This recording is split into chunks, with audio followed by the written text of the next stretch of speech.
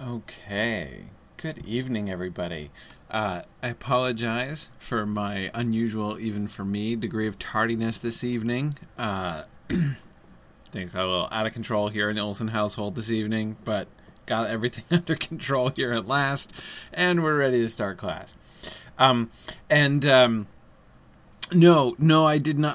I've heard all about the special appearance of Tolkien on the Legends of Tomorrow TV show this week. I've been hearing a lot of sort of chatter about that on Twitter over the last couple of weeks in the anticipation of it. I didn't see it because I've not watched the show, and if you know me, you know I am not, even for something like that, going to jump in the middle of a show to watch a random episode of a series I haven't seen before. I may someday watch that whole show from the beginning. You might talk me into that, but you're gonna have a much harder time talking me into jumping in for a random episode like that. But anyway, that's just kind of me, right? But good. I'm glad you guys liked it. That's actually kind of encouraging. So yeah, I was wondering how that was gonna go. Kind of reminds me of my trepidation about the Tolkien biopic that is in the works, which I've been trying not to think about. So that was the one downside for me, is that it reminded me of the Tolkien biopic, which I've been trying not to think about. But anyway. Okay. Let's. Oh wait, one quick announcement, of course, because I got something coming up pretty soon this weekend. Of course, the 25th Saturday is the 25th of March, which is, of course, the Gondorian New Year. It's the day on which the ring was cast into the fire. That is, of course, Tolkien Reading Day. I, myself, am going to be celebrating Gondorian New Year by holding a Lotro marathon. I'm going to be exploring the adapted story of Rohan as it is depicted in Lotro with my Guardian character, Wigand. I'm going to be pushing through a big chunk of the epic quest line that I've never seen before. So I'm going to be doing a marathon starting at noon Eastern Time and going through... Well, let me say through at least 8 p.m. Eastern Time. That's the scheduled stop time, but I have a goal in mind. I want to get Wigand to the gate, to the doors of Meduseld. That's my goal. I want to get him to Meduseld, and then we'll see if I can get further than that. I don't think I can get further than that, but, I'll pick up from there later on. But I do want to get him to the gates of Meduseld, so it's going to be pretty cool. Anyway, so I'm really excited to see their adaptation of the Rohan story and to move Wigand along. And at that event, we're going to be doing also a fundraiser in support of our kids' camp for this summer, for the Hobbit Immersion Camp that I have mentioned before. So I hope you'll be able to join me for that. All right, so that is this Saturday, starting at noon Eastern Time. All right, let us jump into the Return of the Shadow, because I have a truly irresponsible number of slides I would like to try to get through this evening. And the first thing I want to start off with is the Odo controversy, right? I don't know how many of you were finding the whole Odo thing kind of bewildering, but I want to see if we can untangle that a little bit. And the reason I want to do that is not because the fate of the character of Odo is terrifically important, though it's kind of funny, but it's not terrifically important. But nevertheless, I find it to be really revealing of I think a very important element of Tolkien's writing process. It really gives us, I think, a really fascinating illustration of one of the basic principles of Tolkien's revision process that I've pointed to already a couple times, but which I think is really just essential to understanding how Tolkien's mind works as he goes about writing and rewriting. And that, of course, is one of the fun things, right, about looking at this book in the first place.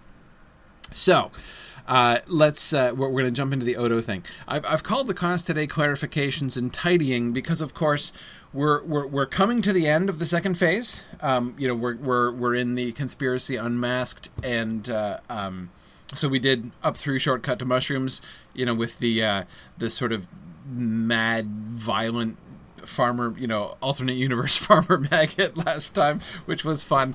And now we're going to be we're going into the Conspiracy Unmasked and the Old Forest rewrites up through or towards anyway the House of Tom Bombadil at the end of the second phase. And of course, we're going to come to the point where he stops and starts again.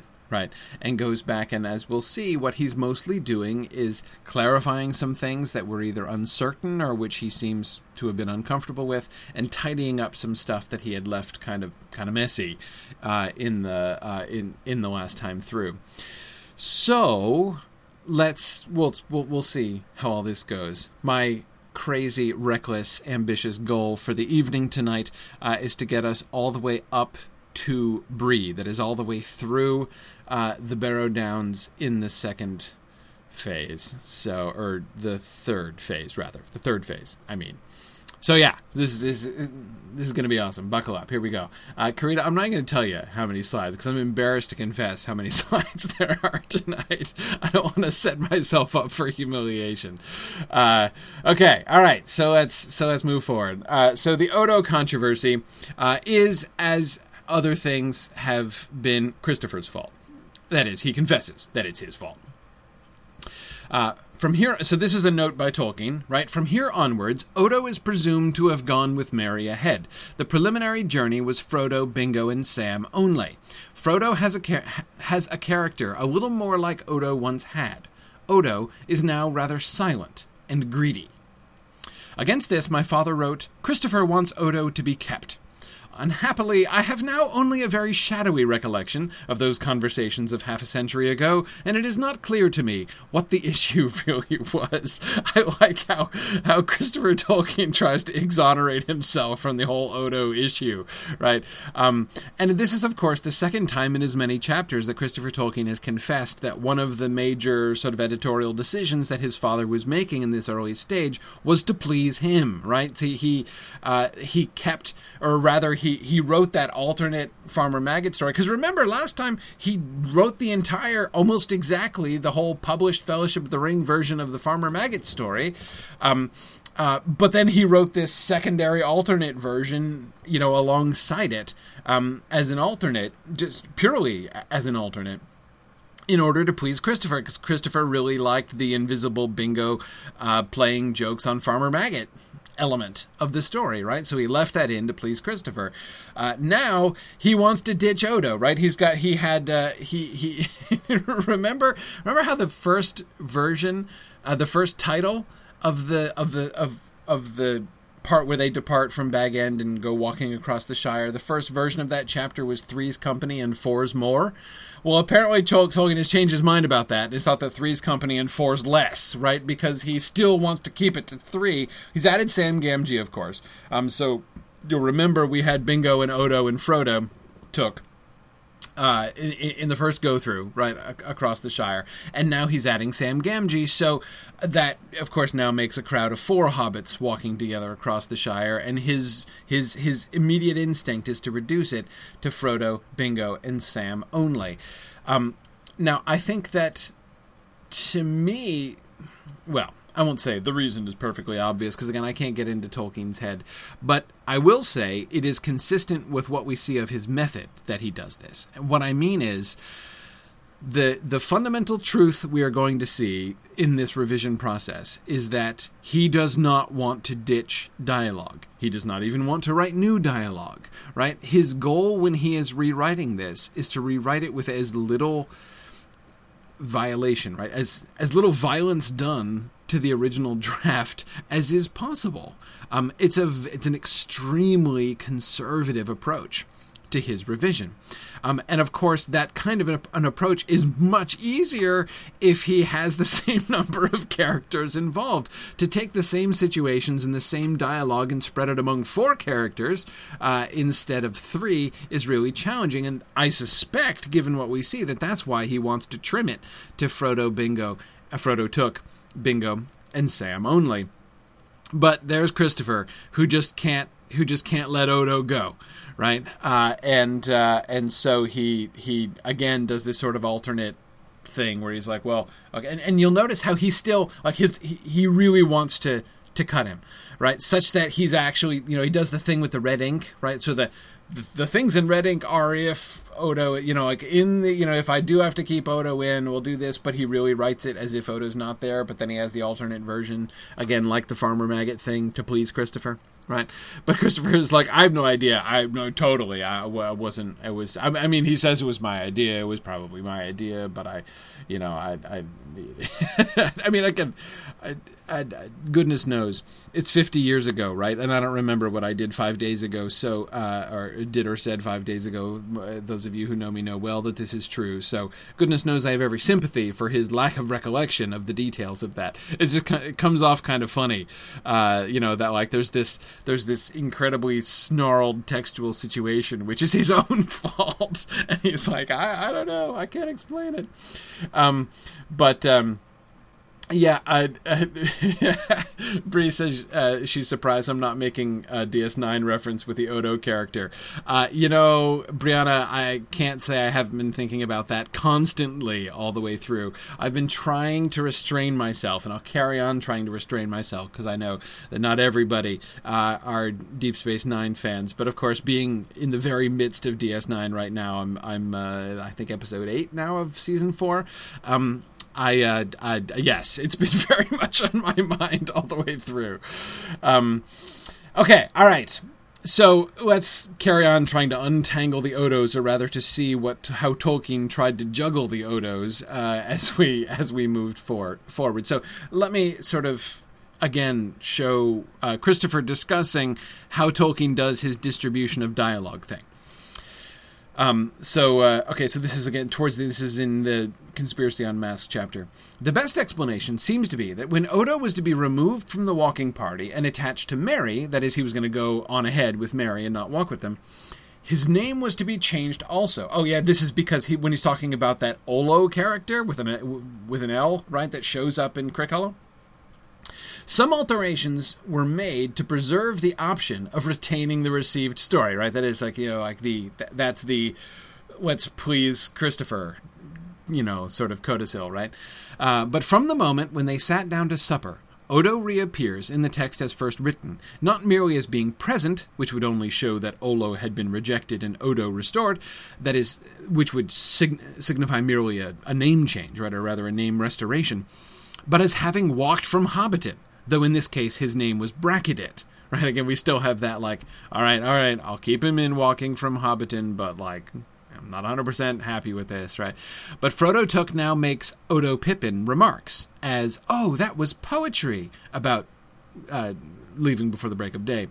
He would hardly have said such a thing previously. So again, Frodo Took has been given some of the Odo remarks. So Odo is still there, but Frodo Took is still being given some of the Odo remarks from before, the things that Odo said in the original version. And one of the things that he's given as the example that he cites here is like, oh, that was poetry. And when Christopher says he would hardly have said such a thing previously, Frodo Took would hardly have said such a thing previously. It shows the complexity of the situation, right? Frodo Took, his character was quite different from Odo's. As you may recall from the first draft, Frodo Took was a much more sort of contemplative figure. A lot of the more sort of wondering and contemplative remarks that Sam makes in the published text were originally Frodo Took's comments, right? So recall again in the previous passage, Frodo has a character a little more like Odo once had, right? So he's going to take some of Odo's lines and he's going to give them to Frodo, which means he's going to change Frodo Took's character, right, as he moves forward. And we see that even though Odo is being retained here, that's still being done. That is, the Odo lines are moving over to Frodo Took. And what Christopher's pointing out here is that this requires a shift to the character. Again, the thing that I would emphasize here, a lot of people, right, a lot of authors, I think, perhaps, let me say this a different way. I think that many authors might, when doing this kind of a revision, stick with characters rather than the text that they'd already written, right? So they have written a text and they've written dialogue, but they've invented characters, right? You've got Frodo Took, and he has a particular character. You have Odo Took, who then changes to Odo Bolger, right? And Odo Bolger Took, and he has another character, right? Quite a different character. So when we're going to remove Odo and replace Odo with Sam, you'd think, like, okay, he's got Sam as a particular character, Frodo Took has his character, right, which he's had from the beginning. So we need to rewrite the dialogue, right, because we have a whole new dynamic with now Bingo and Sam and Frodo Took, right? Again, that is to say, you would think that many authors would prioritize the integrity and the conception of the characters that they had, rather than prioritizing the text and the dialogue that they had previously written. Not so Tolkien. In fact, it works almost exactly the other way around. He retains the old dialogue, even though that necessitates the complete change of the character, right? The Frodo Took character essentially is gone. I mean, Sam gets some of his lines, but Sam's character is very different from Frodo Took's character. Again, they have some things in common because they have some lines in common, right? But it's clearly not a question of, like, I'm going to take that character, I'm going to continue that character.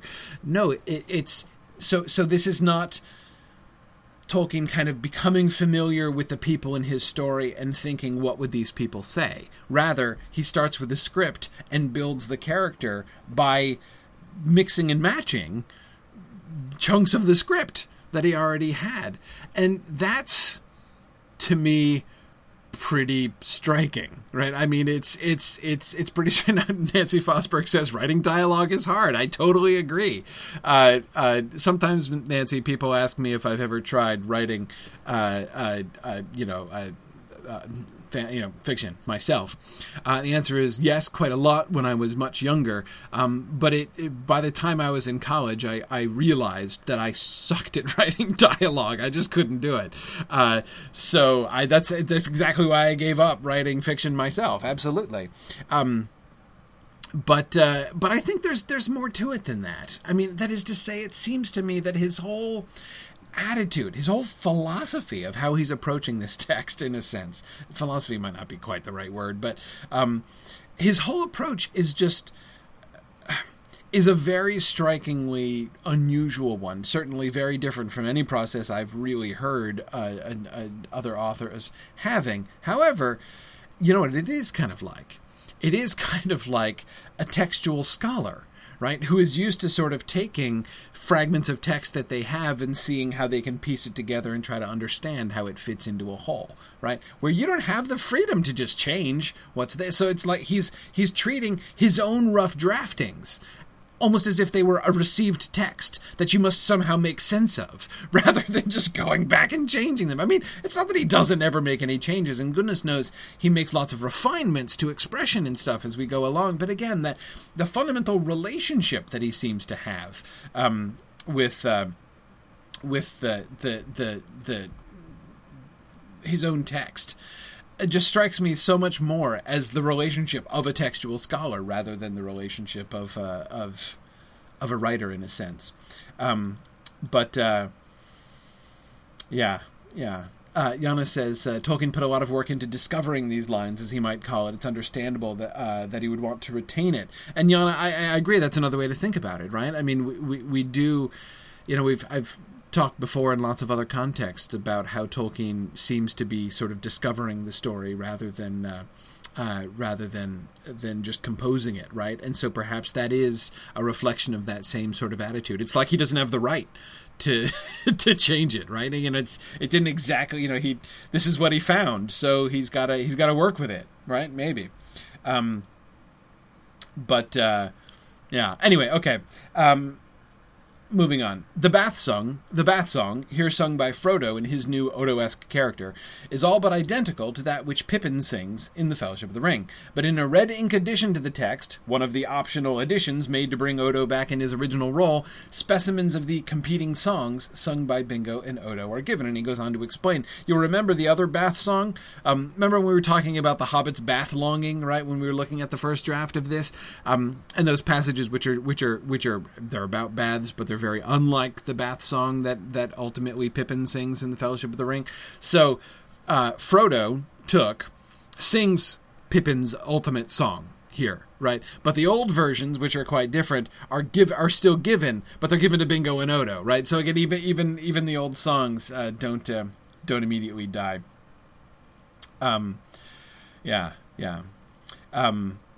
Okay, and so let me jump ahead for a little bit. That is, I'm jumping ahead to two different passages from Christopher Tolkien's discussion of the third phase, which is a little bit out of order. But I wanted to do this because there, Christopher goes through much more clearly the sort of the Odo situation and articulates more and gives some more illustrations of these kind of principles that I've been talking about. So I thought it was worth looking at.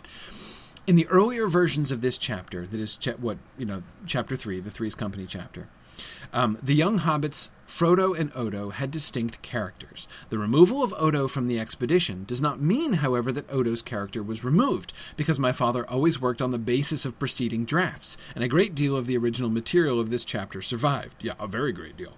Though Frodo Took, now renamed Folko Took, since Bingo had become Frodo, finally, hooray, Frodo Baggins is finally there, anyway, was the one who remained in the new narrative.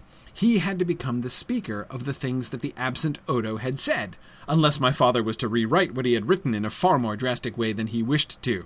And by the way, I love the two places in this passage where Christopher acts as if his father's approach to revision is just the most natural thing in the world, right? Which doubtless to Christopher it is, right? Because that's what he's lived with, and he's kind of lived inside this text and editing this text for so long that doubtless this seems perfectly normal. I don't think it is perfectly normal, but maybe it is. Maybe I'm wrong, but I don't think so. And again, he says, my father always worked on the basis of preceding drafts. Well, yeah, but that doesn't mean you have to keep every line word for word or almost word for word and just shuffle the characters about, right? That doesn't necessarily... You can work from a previous text without doing that. And similarly, that whole...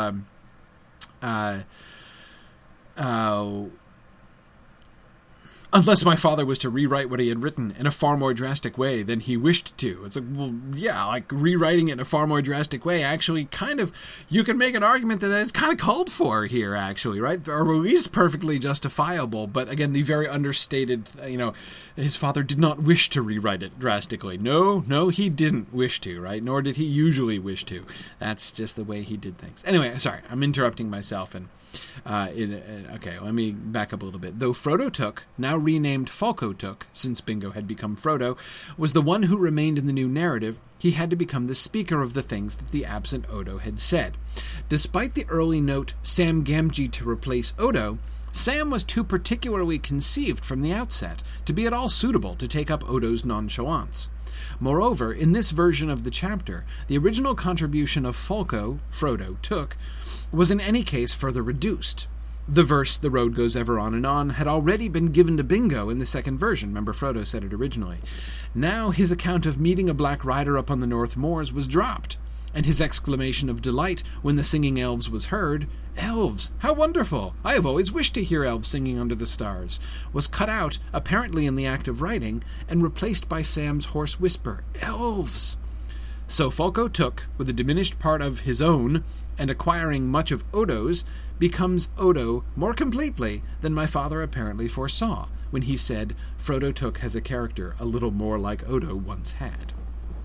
Okay, so again, this is all really kind of complicated. Now, by the way, it's true, Sam Gamgee is to replace Odo, and he does in a sense, of course, but only really when you're counting noses, not when you're really looking at the dialogue. Christopher ascribes that is the lack of one-for-one substitution between Sam and Odo, to Sam's character, right? That Sam isn't the kind of person who would say the kind of things that Odo would say. I would also point out that he's also not the kind of person who would say them in the way that Odo says them, right? So, I mean, it's neither fitting with his Odo's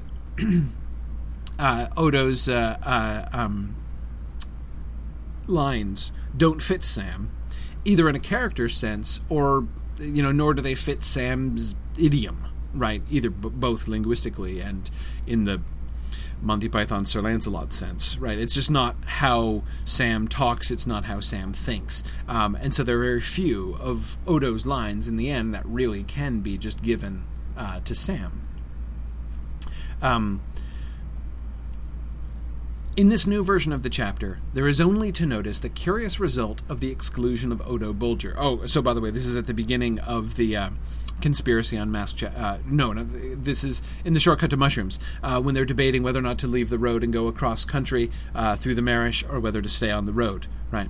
In this new version of the chapter, there is only to notice the curious result of the exclusion of Odo Bulger, with Folko Took adding Odo's part to that which he retained from Frodo Took's in the former narrative. This is a fun case study, right, of what are some of the problems that happen when you take the things that these two characters said and you keep them almost exactly the same and you put them together into one character, right? So you take Odo and Frodo stuff and you give it to Folko Took. What happens? In the previous version, Odo argued against taking a shortcut to the ferry, because while he did not know the country, he did know the golden perch at Stock, and Frodo Took argued for it, because he did know the country. Now, the Frodo element in Folko, retaining a knowledge of the country, uses it to support the desire of the Odo element in him for the beer at Stock, and his opponent in the argument is Frodo Baggins. Thus Folko is here and throughout the chapter Pippin in all but name. That, of course, is the amazing outcome of all this thing. And right, so this is great. So, Frodo Took knew the country and therefore said that they should go cross country. Don't worry, because I know the land, right? Whereas Odo was saying, I don't know this country. Let's stick to the road. And anyway, I hear the golden perch is awesome, right? Whereas Folko Took in the revision, who is going to become Pippin, says, I know the country around here, right? And therefore, we shouldn't go across country. We should go by the road and go to the golden perch, right?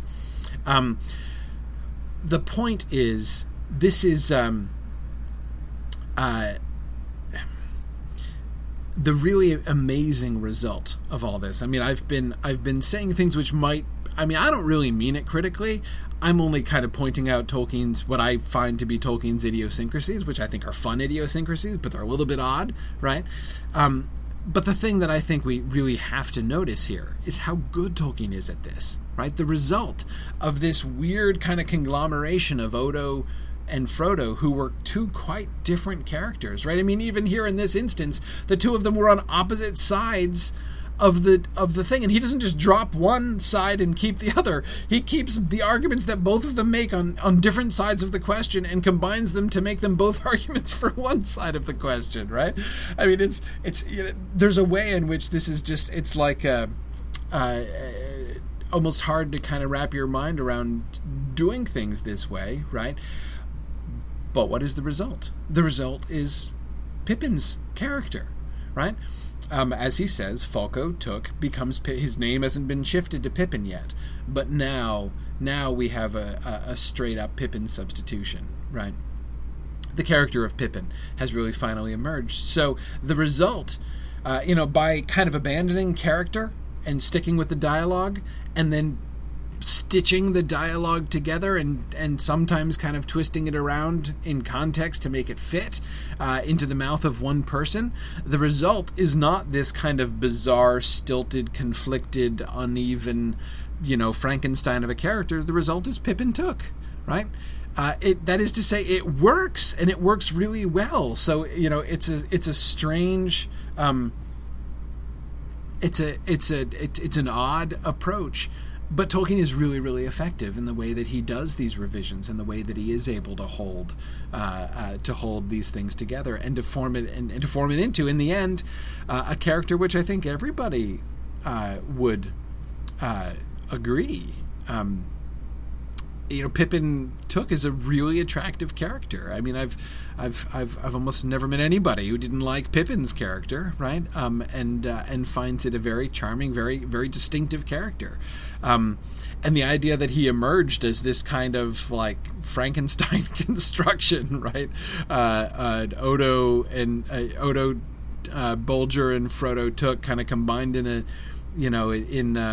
mixing bowl, right? Is just really a testimony to how good Tolkien was at taking these elements and bringing them together and making what looks to be a seamless whole out of it. I think it's absolutely just fascinating to see how he constructs this. So, okay, let's go back now. So that was our little peek ahead to the to the third phase. We'll come back to the third phase in due course, but I want to finish out the second phase in a more orderly fashion before we get there.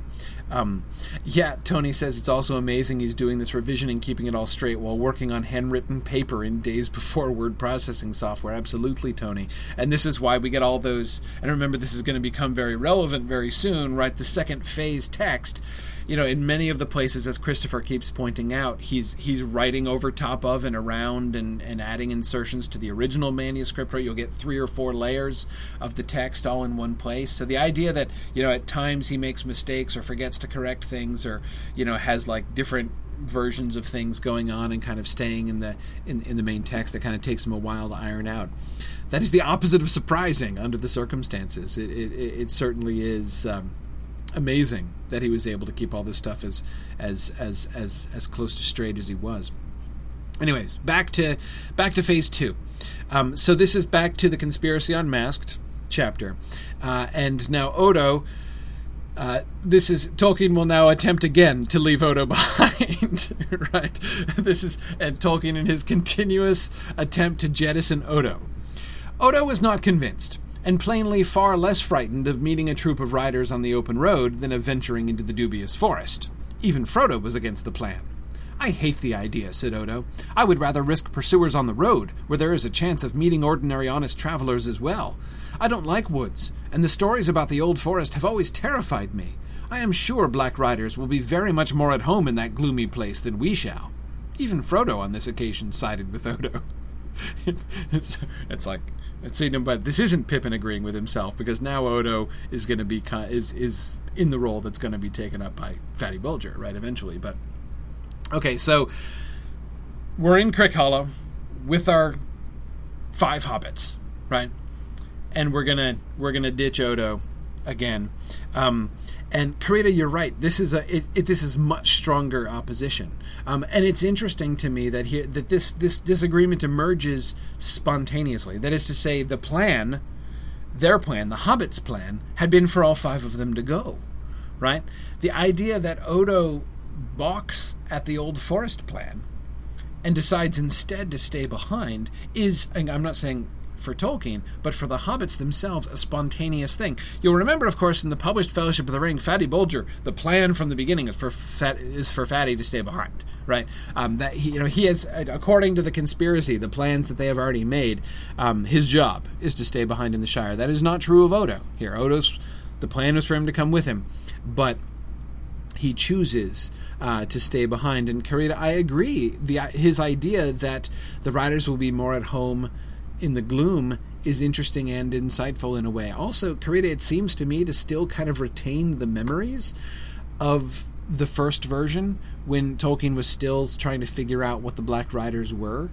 And there was that, because remember, we have reached the point in the previous draft where the Black Riders were ringwraiths, right? Where the two things were identified with each other. So yeah, Karita, he's clearly changed his mind about that, right? They're not the same thing as Barrow-wights anymore. But the idea that they would be, in some sense, at home in the old forest in the Barrow Downs still lingers, right? And as you say, Karita, I totally agree. It makes a lot of sense. Odo makes a this is not just I'm too scared to go into the old forest. I think there are goblins and bogies in there, right? That's clearly not the situation at all. This is actually a very strongly worded, but rather convincing argument. A note on the manuscript earlier says, penciling equals Odo stays behind. Once again, Odo is a crux in the text, right? Odo, we're now having alternate versions. The Odo comes and the Odo stays behind version of Phase 2. Again, Odo is just a continuous problem. These pencilings are in fact confined to the section just given. Even Frodo on this occasion sided with Odo is bracketed and replaced by further words of Odo's, and I feel certain it is wrong not to wait for Gandalf. And after, we follow Captain Bingo, they said at once, is inserted, I will follow Captain Bingo, said Merry and Frodo and Sam. Odo was silent. Look here, he said after a pause. I don't mind admitting I am frightened of the forest, but I also think you ought to try and get in touch with Gandalf. I will stay behind here and keep off inquisitive folk. When Gandalf comes, as he is sure to, I will tell him what you have done, and I will come on after you with him, if he will bring me." Merry and Frodo agreed that that was a good plan.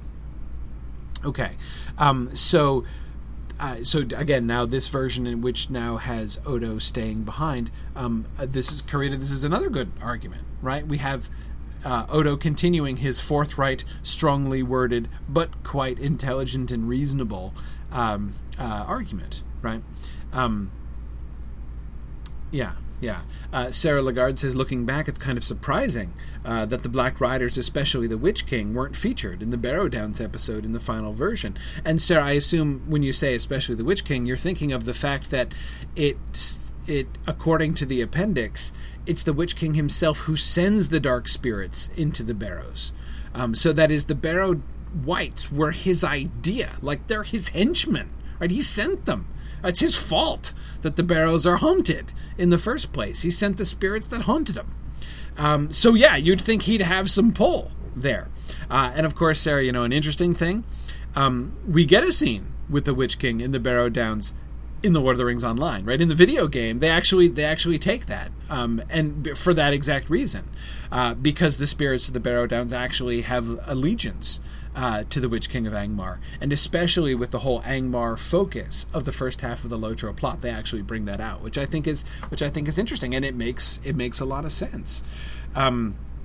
So yes, I agree that, Sarah, in retrospect, it becomes kind of conspicuous, kind of interesting, that the Black Riders don't ever interact with the Barrows and the Barrow Wights. Karita is wondering, why Captain? That is, why does he call himself Captain Bingo? He says hobbits aren't sailors, and they're not much of a military power, right? The idea of using that word captain is, I think it's just an expression. You're right that it's derived from some kind of military rank, right? Whether it's army rank or navy rank, it's certainly military in origin. Unless it's just purely nautical, right? As in captain of the ship. It doesn't seem that they're using it really very literally. That is, this doesn't sound like something that has a full backstory behind it. I bet if Tolkien kept it, he would have done, right? He would have been able to come up with an explanation for why they used the phrase, the word captain in this context. But in the end, he just cuts it instead, right? So we don't get this same thing in the same way.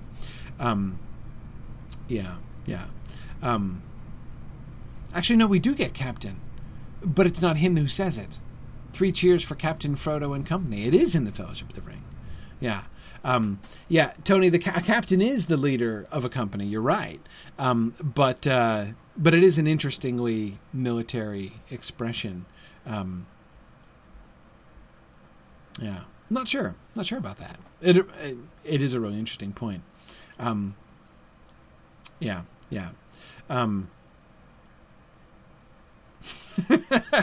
James Oakley says, must have been the lead bingo bear in the Tolkien children's violent play sessions, right? With the demonic bear who uses high explosives, right? Yeah, doubtless. That's certainly where it must have come from. Okay, so Odo makes an interesting alternative plan. So here now the idea of Odo deliberately staying behind in order to meet up with Gandalf. So notice, we're still expecting Gandalf. And notice also that Odo is not just saying, hey, I've got a shrewd plan, right? I think you ought to try and get in touch with Gandalf. When Gandalf comes, as he is sure to, I will tell him what you have done, right? Odo believes that connecting with Gandalf is going to be really important and really necessary. And of course, he turns out to be exactly correct about that in the immediately coming version of the story. This, of course, shows us something about something we didn't know. Earlier in the second phase, Gandalf goes away. We're not really sure where he goes, and we're not really sure why he hasn't come back in time for the party, right? But it's clear that the hobbits still expect him to arrive, and it seems that Tolkien, in fact, still expects him to arrive. The idea of this sort of extended and wholly inexplicable absence of Gandalf doesn't seem to be really in the picture. He's only a little bit late, right? Okay. Still in the conspiracy scene, I wanted to look at the song that they sing, right? The imitation of the Far Over the Misty Mountains Cold song that they sing is similar to, but significantly different from the one that's in the published Fellowship of the Ring. And I found this version of the song really interesting. Farewell, farewell, now hearth and hall. The wind may blow and rain may fall. We must away ere break of day, far over wood and mountain tall. The hunt is up, across the land, the shadow stretches forth its hand. We must away ere break of day, to where the towers of darkness stand. With foes behind and foes ahead, beneath the sky shall be our bed, until at last the ring is cast in fire beneath the mountain red. We must away, we ride before the break of day. Okay, first of all, the conspiracy is exceptionally well informed, right? Remarkably so, as they're singing this together after they've arrived in Crick Hollow, when Frodo and when Merry last saw the other hobbits, right? They had no idea that the Black Riders were a thing, right? Much less that they were hard, much less that the foes were behind them, or that the hunt was up, right? They didn't know that at all. And they certainly didn't know that the shadow had begun to stretch forth its hand across their particular land yet, right? And so the stretching forth of the hand of the shadow, that is the point I'm trying to make, is that the song as it's currently done here seems a little bit premature. Brandon, I think it is the enemy's hunt. That's how I understand it, right? Because I don't think it's theirs. And the transition, right? The hunt is up. Across the land, the shadow stretches forth its hand. That seems to be like explaining the hunt, right? So it's the shadows hunt for the ring. Certainly they're not hunting anything. So it's got to be the shadow, the enemy hunting for them. But yeah, that idea of like the hunt is up suggests that when this song was composed in advance, they already knew that, right? They already knew that the Black Riders were coming, or they already knew that the enemy was closing in, which of course they couldn't have known. And would they even think of the Towers of Darkness as the destination that they're headed to? We must away our break of day to where the Towers of Darkness stand. Really? Straight to Mordor? Is that where you guys think you're going? And when are you going to stop your journey? You're going to keep going until at last the ring is cast in fire beneath the mountain red? Really? Wow. Okay, this is not only a well-organized, but a highly ambitious conspiracy. Right? I mean, Frodo and Gandalf were... still Bingo. We're in the second phase. We're almost done. I could almost stop calling him Bingo forever. Bingo and Gandalf were still hedging about that. Right? Yeah, maybe you'll be headed to Mount Doom. Maybe not. Maybe you're going to go to the Fiery Mountain. Maybe not. James, it is interesting also that the Towers of Darkness are plural, right? There's more than one. Maybe that, James, reflects their ignorance, right? They don't really know which,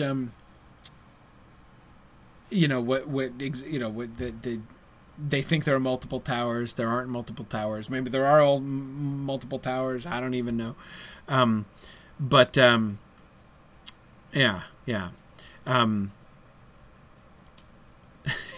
Several of you are very ready to see Bingo go away too. I understand.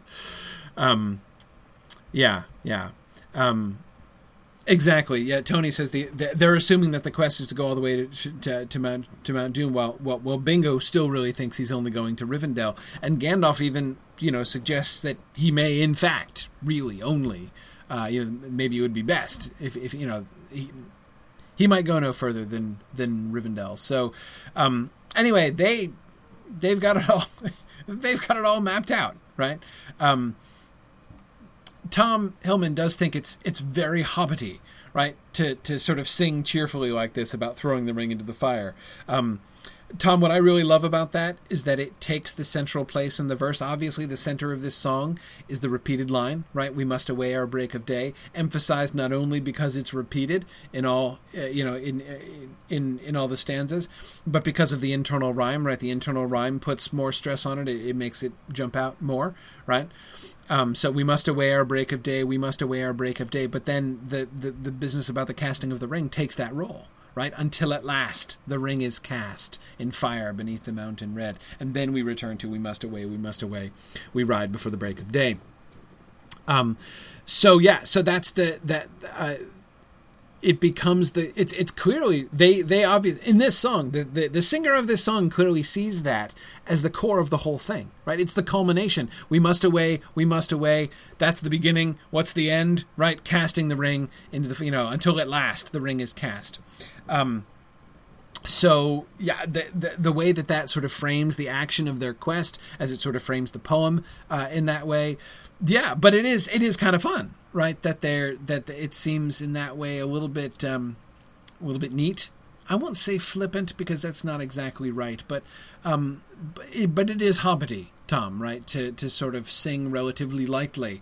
They make it sound kind of easy, right? Yeah.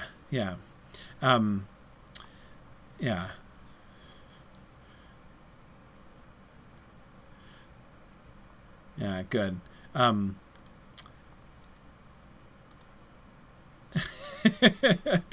Okay, so Arthur Tom says he's suggesting until we cast the ring oy vey, which would rhyme then with the break of day there, right? Yeah. That would though it lacks the internal rhyme, Tom. You got to have the first rhyme there too, right? I'm not sure. We'd have to replace cast with another verb that rhymes there. I'm not sure there. So Tomas is asking how come Gilder didn't sing a version of the Tra-la-la-lally song about the ring.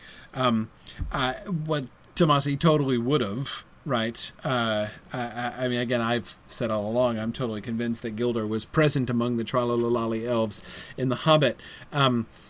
But again, that's the point. He doesn't do this, right? He doesn't. He breaks out of tra-la-la-lally mode when he's talking to Bingo, right, about the ring. Whereas, the conspiratorial hobbits don't break out of hobbitry mode, right? Even when they're cheerfully singing their song about with foes behind and foes ahead. I mean, listen. How cheerful that stanza sounds, despite how absolutely grim the content is, right? With foes behind and foes ahead, beneath the sky shall be our bed, until at last the ring is cast in fire beneath the mountain red. The central action, right? We've got of that stanza with foes behind and foes ahead, like under these circumstances, we will sleep beneath the sky, right? Beneath the sky will be our bed. Until at last the ring is cast in fire beneath the mountain red. That is the primary subject, the action of that stanza is sleeping, right? Where shall we sleep? We shall sleep beneath the sky. Which just shows you, right? I mean, that's going to alarm foxes everywhere that they're going to be sleeping beneath the sky, right? But that's the hobbity expression of we're going to go into exile. We'll be sleeping beneath the sky, right? Under what circumstances? Oh, with enemies in front of us and enemies behind us and everybody hunting us down. But that's not what we're going to focus on, right? And the casting of the ring into the fiery mountain is put forward merely as the terminus of the period of time during which they're going to sleep underneath the sky, right? So, but really the whole point is like, we're going to be camping out, right? I mean, it is, Tom, I agree, an extremely hobbity song. I'm not saying I don't like it. I mean, I think I can see why Tolkien changed it, because again, it doesn't exactly work, plot-wise, because again, how would they even have known all this stuff in time to have composed the song? But anyway, it's still delightful. Tony says it almost sounds like they're going to throw the ring into the fire and then sleep in a bed that night. Yeah. I mean, perhaps that is something that they have in mind. As Karita says, you can take the hobbits out of the Shire, but not the Shire out of the hobbits. Yeah, exactly. And Arthur, you're absolutely right. I mean, I haven't even been talking about of course, as we can see, the obvious parallel with the Far Over the Misty Mountains Cold Song, with the dwarf song originally. But of course, Arthur is pointing out that in this first version of it, the parallel is tighter, right? That is, explicitly, Bilbo went to extract treasure from underneath a mountain, and they're going to toss the ring beneath. Right, it's the preposition beneath there that's so conspicuous, right, Arthur? They're gonna throw it. They're gonna throw it this under another mountain, right? So they pull the one treasure out and they're gonna throw the other treasure in. The way that they make this almost exactly reflect, right? Mirror the dwarf song in that way is really neat. Is really fun.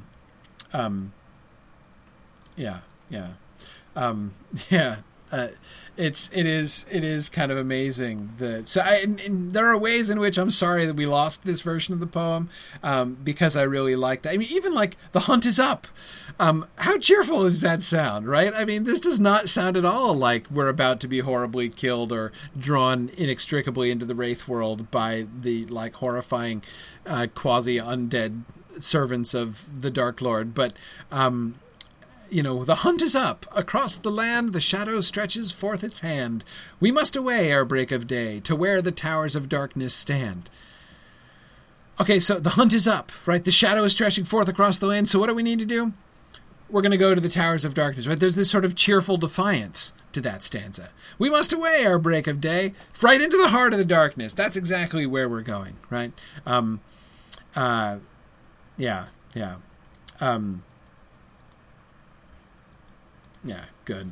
Anyway, so Arthur is complaining that only Merry and Bingo had read the book and knew that song. Well, Arthur, I suspect Bilbo had sung that song way more than once before. I mean, we know that Bilbo likes to tell. It's true that his written memoirs, have only ever been shown to Bingo, and we know that Merry's caught a glimpse of it. But there's no reason to think that he hasn't retold many of the stories and sung the songs before, so I'm sure they're familiar with the song, just from Bilbo singing it with them or telling it to them.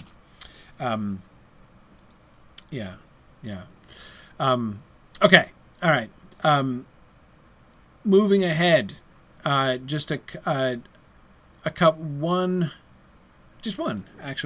point I want to hit on in the Old Forest, which I thought was interesting.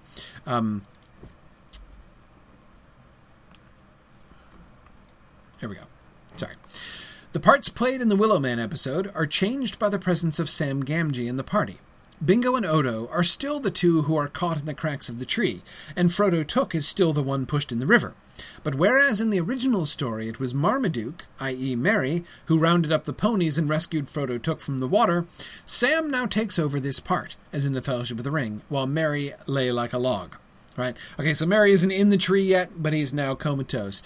And I loved the fact that Sam, one of the first changes, sort of shufflings that he's making here in this section of the story to accommodate the new character of Sam, who's never been here before, is to put him in the not exactly heroic role, because he doesn't succeed in saving everybody, right? But he is the last holdout against Old Man Willow.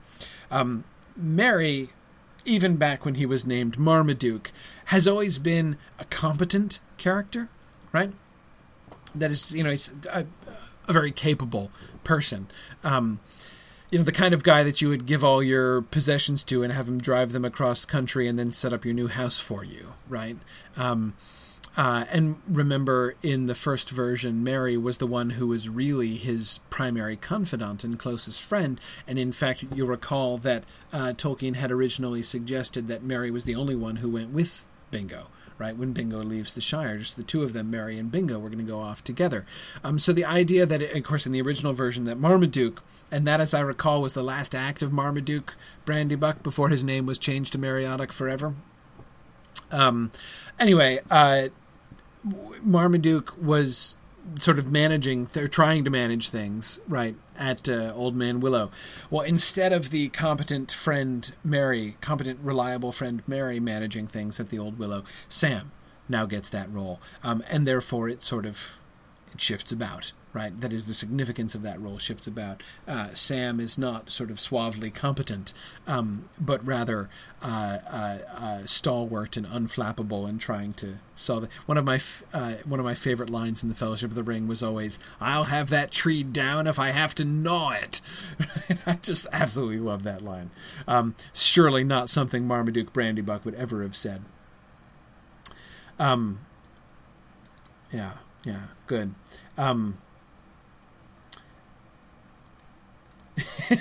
Tom says, with a name like Marmaduke, you'd better be competent.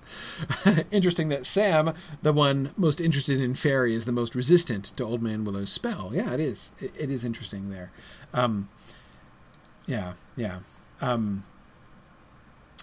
Okay. Yeah, Matt Hersenroder says, as a big fan of Merry, I would like to read the version where it's Frodo and Merry at the cracks of doom. I don't know, man. I don't know if Frodo gets there with Merry. I really don't. I mean, could Merry do what Sam does? I don't know. I mean, it would, it would happen, but it would be so different. It's hard to imagine what it would be like, isn't it? Yes, and James Stevens likes the fact that Frodo stays in the river even though he's changed from Took to Baggins. Yeah, exactly. It's the first name that gets you submerged apparently in this scene. Yeah.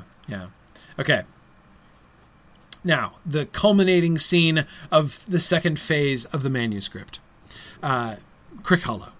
Suddenly there was a movement. It was dark, and hardly a star was shining, but the blade that was drawn gleamed suddenly, as if it brought with it a chill light, keen and menacing. There was a blow, soft but heavy, and the door shuddered. "Open to the servants of the Lord," said a voice, thin, cold, and clear. At a second blow the door yielded and fell back, its lock broken. At that moment there rang out behind the house a horn. It rent the night like fire on a hilltop. Loud and brazen it shouted, echoing over field and hill, "Awake! Awake! Fear! Fire! Foe! Awake!" Now, if you just had this, you'd think you knew right where you were, right? Which sounds just like what happens in the Fellowship of the Ring. Not so what happens next, right? Round the corner of the house came the grey man. His cloak and hat were cast aside. His beard streamed wide. In one hand was a horn, in the other a wand. A splendour of light flashed out before him. There was a wail and cry as of fell hunting beasts that are smitten suddenly and turn to fly in wrath and anguish. In the lane the sound of hoofs broke out, and gathering rapidly to a gallop, raced madly into the darkness. Far away answering horns were heard. Distant sounds of waking and alarm rose up. Along the roads folk were riding and running northward. But before them all there galloped a white horse. On it sat an old man with long silver hair and flowing beard. His horn sounded over hill and dale. In his hand his wand flared and flickered like a sheaf of lightning. Gandalf was riding to the north gate with the speed of thunder.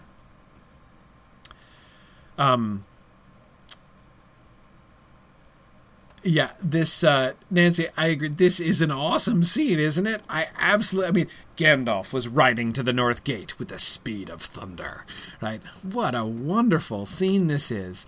I love the sheaf of lightning. I love the wail and cry as of fell hunting beasts that are smitten suddenly and turn to fly in wrath and anguish. The Black Riders just scattering and scuttling away to their horses, right, when Gandalf comes around the corner, his beard streaming and light flashing, a splendor of light flashing out before him. This is absolutely fantastic. And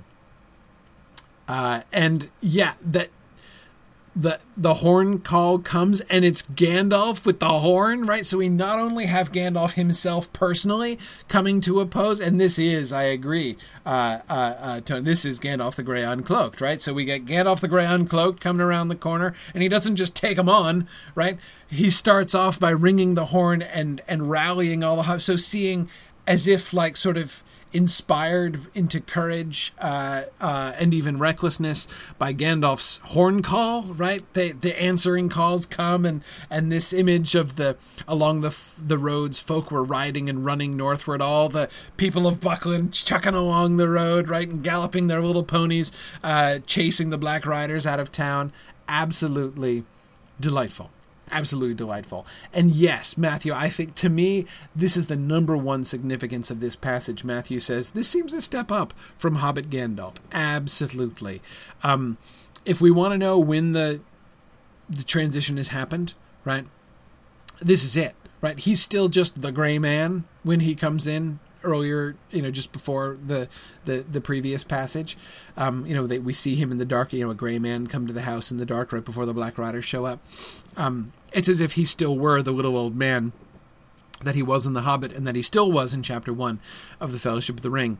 He's already changing, right, in Chapter 2, in the Ancient History chapter.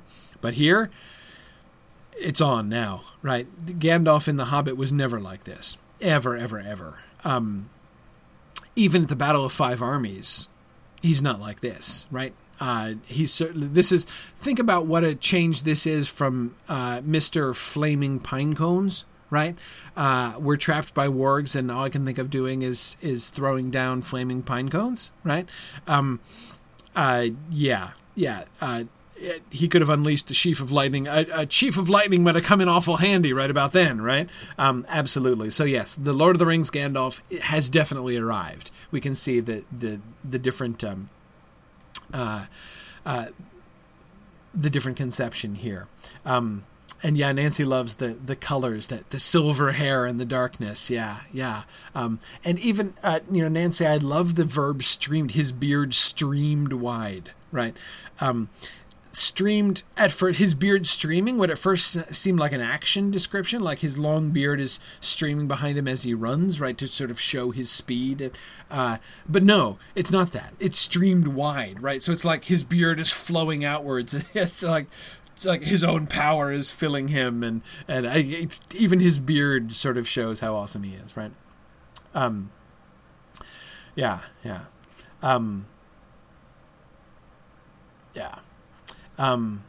Good. Several of you were wanting to talk about the Lord. Yeah, Yana was saying he likes the Lord reference was interesting considering Tolkien's devout nature, right? It's in the name of the Lord.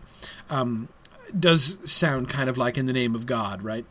You'll remember, of course, in the published text, the Ringwraiths say open in the name of Mordor.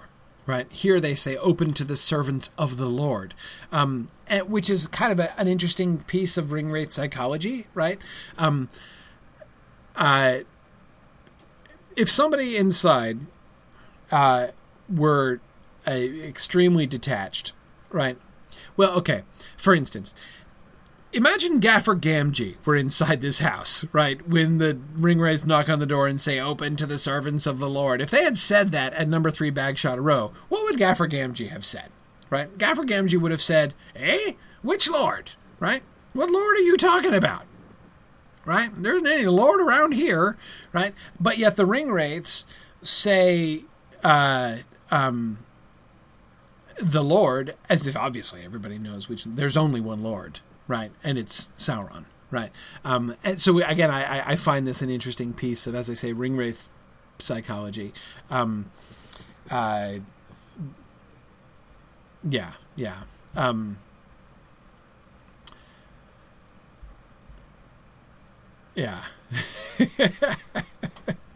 Karita is my comments about his beard. Karita's teasing me about my beard.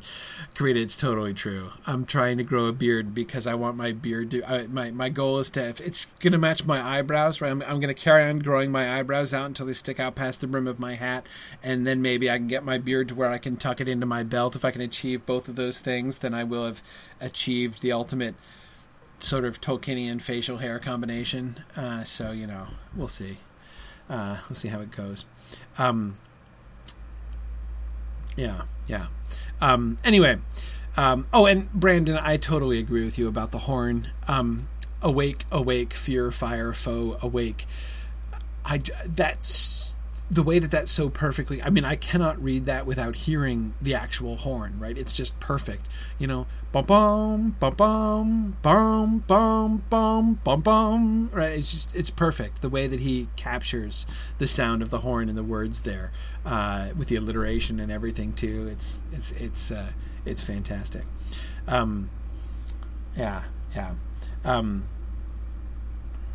Good. Okay. But even here, right, as everybody's... Oh, sorry, I wanted to... somebody, was it...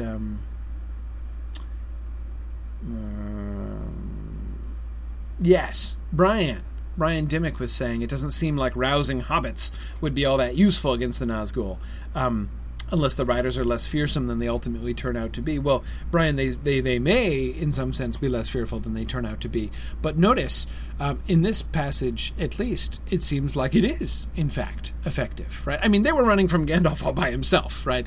You might ask, like, if they already ran away, to what extent was like the hordes of brandybucks running alongside the road, like adding to their fear, right?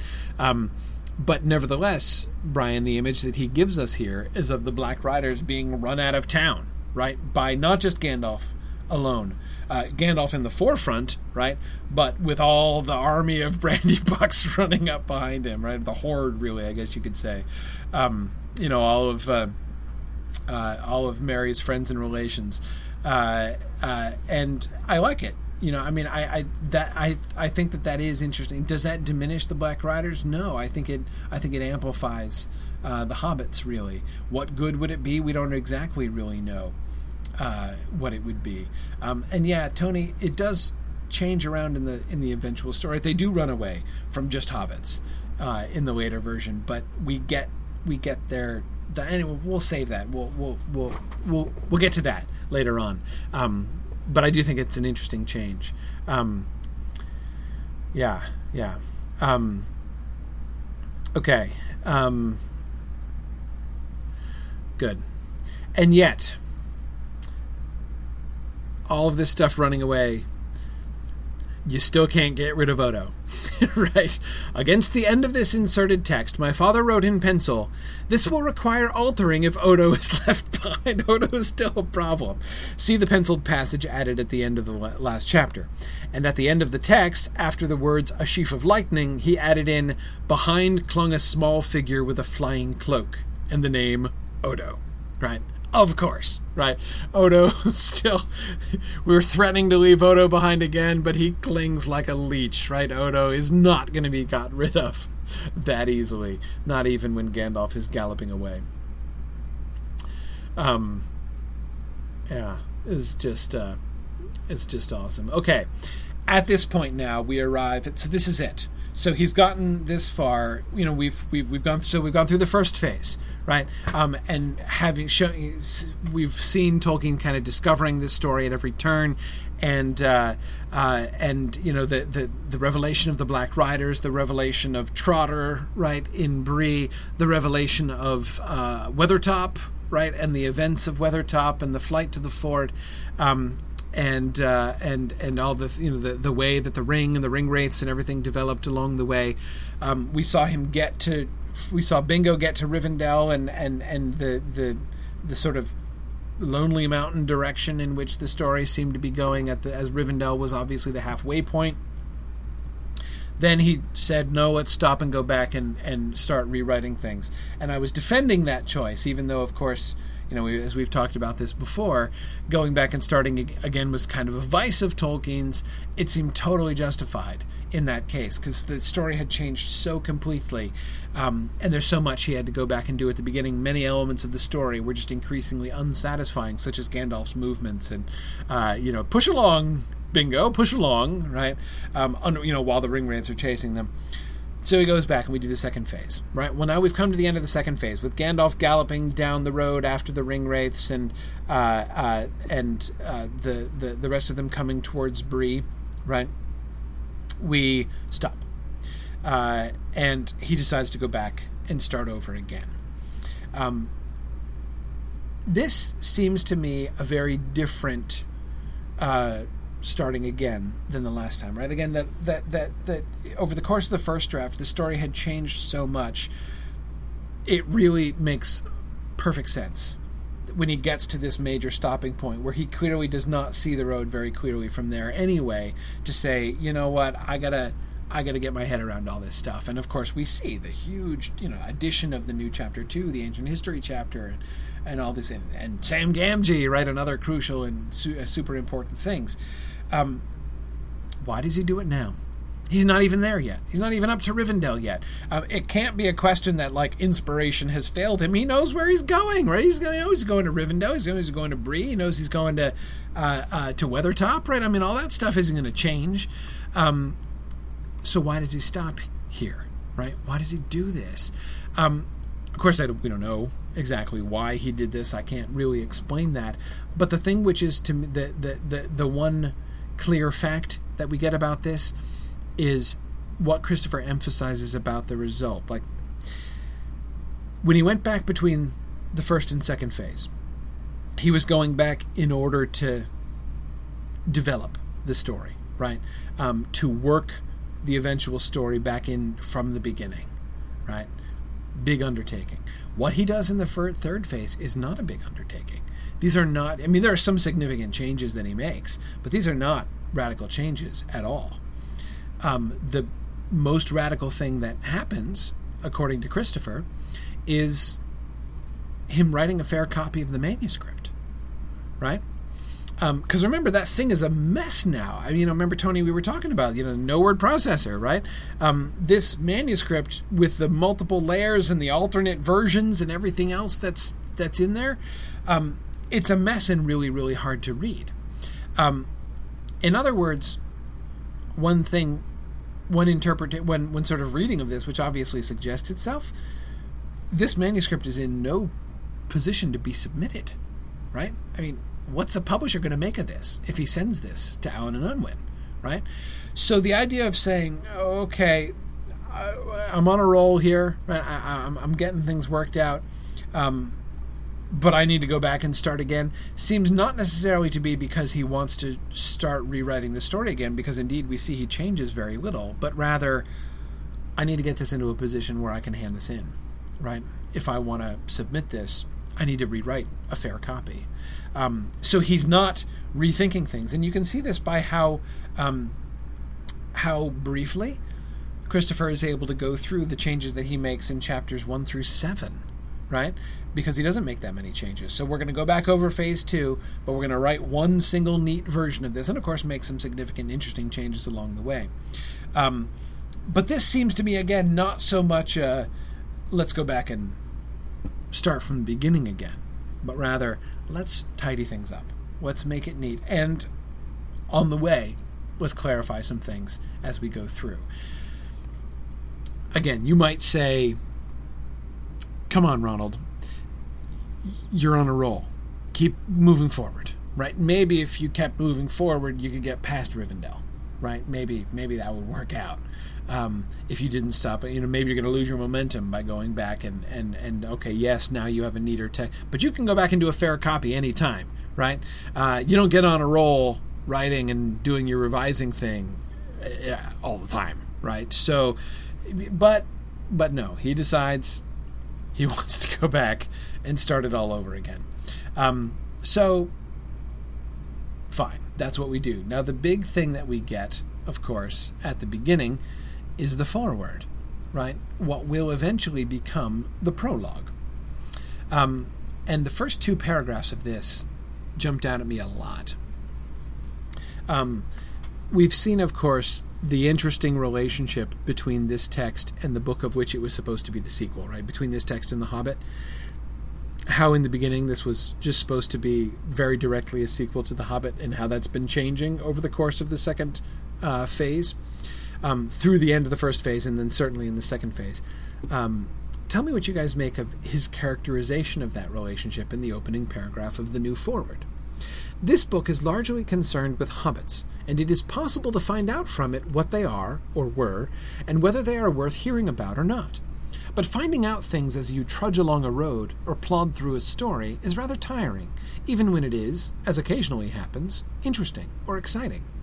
Those who wish to have things clear from the beginning will find some useful information in the brief account of Mr. Bilbo Baggins' great adventure, which led to the even more difficult and dangerous adventures recorded in this book.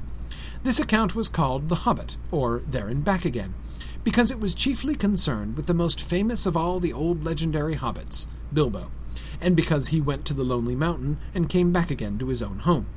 but one story may well be all that readers have time or taste for, so I will put down some items of useful information here.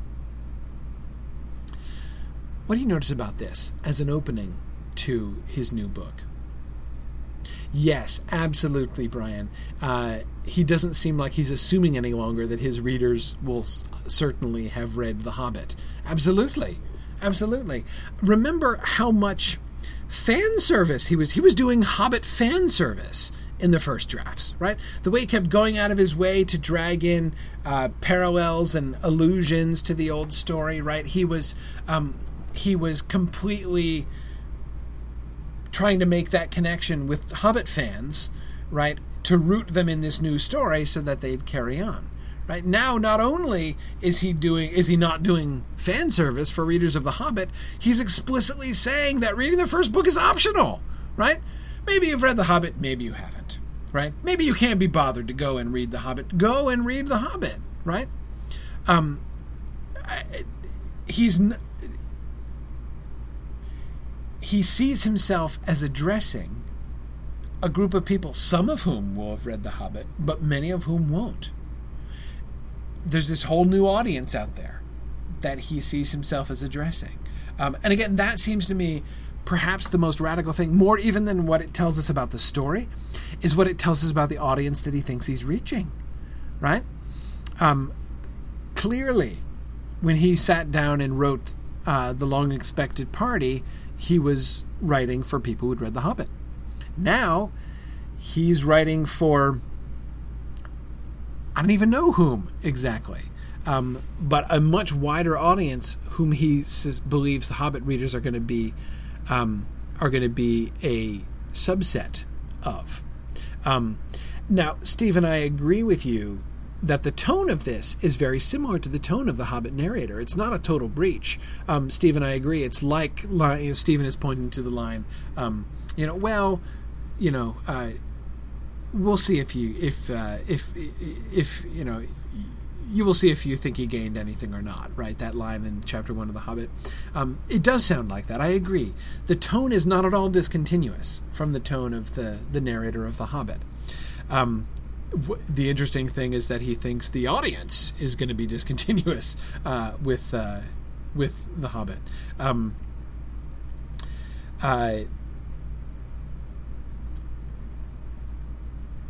Does this perhaps suggest? There is an obvious answer to the question. If he doesn't think he's addressing the Hobbit audience, whom does he think he's addressing? Right? Who could he be addressing if the Hobbit audience is only a subset? And the answer is grown-ups, right? The Hobbit was a children's book. And he seems, one reading of this passage is that he already sees himself as writing not for children, but for grown-ups. Children can read it, right? Again, the Hobbit audience is a subset of the audience that are going to be reading this book. But who are going to be the rest of them? Not just children who haven't discovered this yet, right? But grown-ups, right? To whom The Hobbit was not really addressed. Because, see, yeah, Brian, that's the thing. I don't think he is realizing it's going to be 15 years before he finishes and his readers won't actually remember The Hobbit. That's what's so fascinating about this, right? It's still only, like late 1938, early 1939? Christopher is, can't be 100% sure about the dates, right?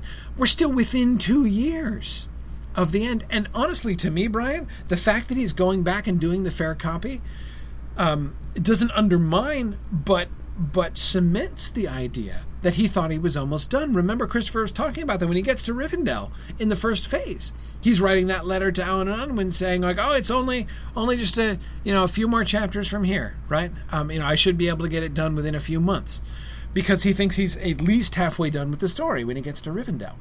He doesn't foresee any. It's, Rohan, Lothlorien, Gondor, none of those things, right, even exist in his mind yet. He thinks he's almost there. At least halfway there, right?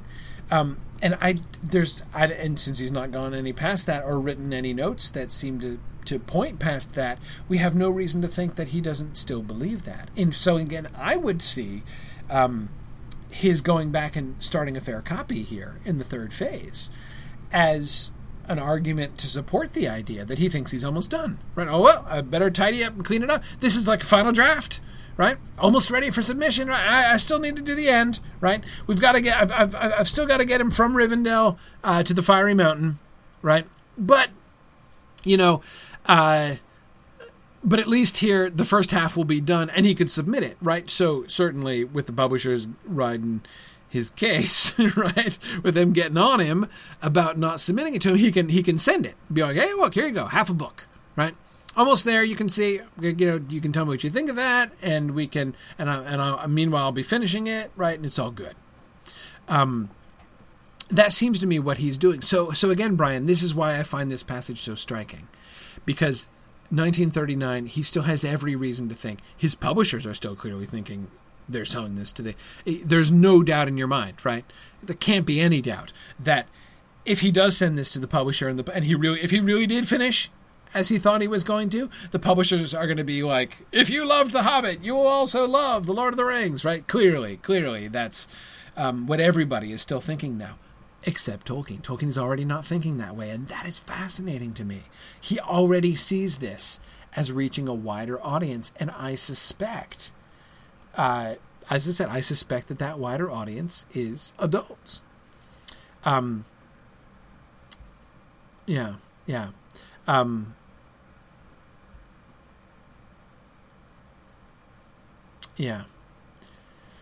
Good. And of course, as several of you have been pointing out, this shows his impulse for writing appendices and extra lore and stuff like that, right? I love the idea that, like, it might be onerous to learn about hobbits while reading a story, right? So instead, I'm going to write you a fun appendix instead, because everybody enjoys learning about hobbits that way much more, right? Those who wish to have things clear from the beginning will find some useful... I'm going to provide you with useful information instead of just a story, right? Because everyone will love that. And of course, they will, in the end, love that, but... Yeah. Really fun stuff. Now, Timothy Fisher is saying it's interesting that he didn't have the Silmarillion in mind, when he's thinking about sending it in to his publisher. Well, interesting that you say that. Timothy, did you notice what happened right off in the next... okay, no, not in the next paragraph. 2 more. We'll come back to that, Tim, but remember that about the Silmarillion. Hobbits are a very ancient people. Once upon a time more numerous, alas, than they are today, when, or so I hear it sadly rumored, they are vanishing rapidly. For they are fond of peace and quiet and good-tilled earth. A well-ordered and well-farmed countryside is their natural haunt. They are quite useless with machines more complicated than a bellows or a watermill, though they are fairly handy with tools. They were always rather shy of the big people, as they call us, and now they are positively scared of us. This is a fascinating passage because it's almost exactly the same as a passage that's still there in the published prologue, but the context is quite different, right? This is now no longer merely an anthropological statement about hobbits and hobbit culture, that they're fond of peace and quiet and good-tilled earth, right? A well-ordered and well-farmed countryside is their natural haunt. That's not a description of hobbit society. Right? It is in the published prologue. It is not here. Did you notice that? It's a description of human society, the kind of human society in which you are likely to find hobbits. A well-ordered and well-farmed by humans countryside is their natural haunt. Right? That's where you can find hobbits.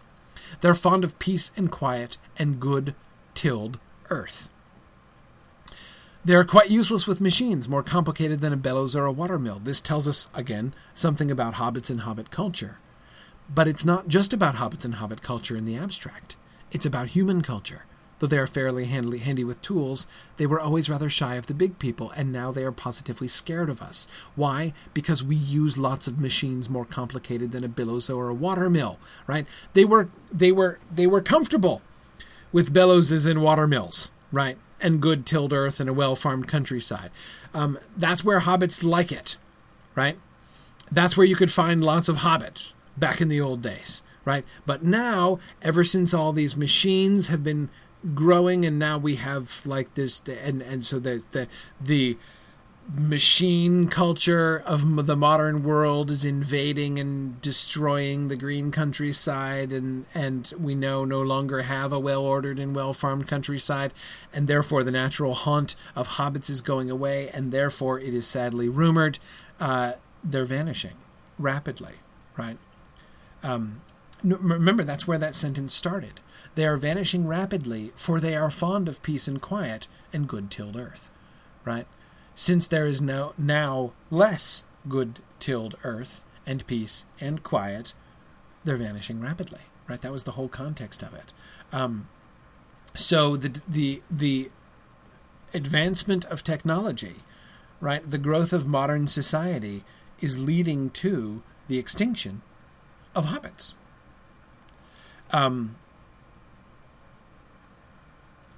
Yeah. So, and that, I think, is a very interesting change, right?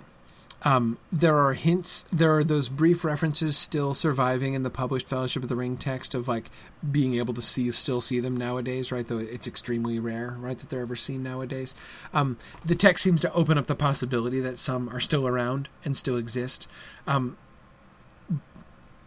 But this suggests that they're actually contemporaneous with us, right? They're vanishing rapidly now, but there used to be a lot of them, right? When they were once upon a time more numerous, they were once upon a time more numerous, but that time was in the 19th century, right? Not hundreds or thousands of years ago, as is the frame, the fictional frame of the Fellowship of the Ring, right? The published Fellowship of the Ring. So this is a really interesting kind of approach that he's taking here. But again, Brian, thinking about the comment that you made before, it's like the narrator of The Hobbit, right? Sounds like the narrator of The Hobbit. That is, he is framing the story with his foreword, and in the foreword, he is clearly a modern person speaking to other modern people about the modern situation, right? And setting his story, in a sense, within the modern context, not within an ancient context. But there's more. What exactly the relationship is would be difficult to say. There's the relationship between us and hobbits. To answer that question, one would have to rediscover a great deal of the now wholly lost history and legends of the earliest days. If only we had those legends available to us. If those could be published, then, boy, it would make things easier, wouldn't it? But, dang it, it just seems like that's not going to happen. And that is not likely to happen, for only the elves preserve any traditions about the earliest days, and their traditions are mostly about themselves. Not unnaturally, the elves were much the most important people of those times. But even their traditions are incomplete. Men only come into them occasionally, and hobbits are not mentioned. And the dang publishers won't publish those traditions anyway, so what difference does it make? I just absolutely love... Yeah, Nancy, is this hilarious? The kind of dig that he gets in about the legends of the earliest days. Yeah, Nelson says, and so Tolkien's passive aggression infiltrates his text. Yeah, something like that. Yeah, just hilarious. Now again, notice he's saying, even if we had the legends of the earliest days, it wouldn't help, right? We wouldn't get much information about hobbits from there. But again, it's that phrase, and that is not likely to happen. Just, it can't help but jump out at you, right? I mean, he's still got his stack of manuscript of the Quentus Silmarillion, still burning a hole in his desk there. Yeah. Anyway, it's just, in the context of our History of Middle-earth series, this passage is just too delicious. And of course it's much more funny in retrospect, knowing that, eventually the Silmarillion is going to be published, though, of course, Tolkien never lived to see it. Yeah, it wouldn't have been nearly so funny in 1939, certainly. Yeah. Okay. A couple other points from that prologue. Notice the significance of the Shire. We get the farthings, of course, for the first time in the third phase. But look at the Shire now. The Shire was their own name for the very pleasant little corner of the world in which the most numerous, thoroughbred, and representative kind of hobbits lived in Bilbo's time. It was the only part of the world, indeed, at that time, in which the two-legged inhabitants were all hobbits, and in which dwarves, big people, and even elves were merely strangers and occasional visitors. Notice that, remember Bree? Remember the brief glimpse that we got in the first phase during the Bree section of the Shire being only a small subset of Hobbit culture, and in fact perhaps a rather peculiar, even, well, I was about to say deviant, but that's not the right word. Anyway, sort of an odd subculture, right? You know, we had the wild hobbits out in the east, right? We had the Bree hobbits, who were the normal ones, and then we had the Shire hobbits out in the west. Anyway, it's fascinating to me. I think we can still see glimpses of that, right? By the time we get to the published text, the Shire is the home of the hobbits, right? There are still some outside its borders, but they're the exceptions, right? There's some who still live in Bree, of course, and that's sort of a major subculture of hobbits outside the Shire. You might still stumble across some here or there, somewhere around Eriador or whatever, but really, the Shire is the home of the hobbits. Here, that's not true. It is the place where the most numerous, thoroughbred, and representative kind of hobbits lived, right? So they're unmingled with others, mostly unmingled. And they're the most representative kind of hobbits, which of course implies that there are other less representative kinds of hobbits who live elsewhere, right? The thing that makes the Shire unique is not that it's where hobbits live, is that it's the only place where only hobbits live, right? Everywhere else that hobbits live, they're mixed up with other two-legged folks, right? Nancy is surprised that he's forgetting about birds, who of course count as two-legged and live in the Shire. But, yeah, true. But anyway, so it seems that perhaps Tolkien has not quite given up the idea that the Shire still is a smaller subset of hobbitry than it was later to become in the published text. So are we still going to see some development of that? It kind of makes me wonder, again, this is, as the beginning of the third phase here, what's it going to look like when we get to Bree? In the second phase, we already saw Bree was becoming a mixed town, right? And we saw some of the changes there. We didn't get to Bree, right, in number 2. But in the second phase, no, it was in the notes and alterations, the queries and alterations section, where he was thinking about changing Bree back to being mixed. But anyway, so we know that he thought of that at first, and that he's already thinking of moving that back. But what is it going to look like? What is the status of Bree going to be? What about the Ranger hobbits? What's going on with those? Be really interesting to see how that pans out when we get there. Bilbo, it is told, remained very happy to the end of his days, and those were extraordinarily long. So here in the foreword, he's quoting the end of The Hobbit, right?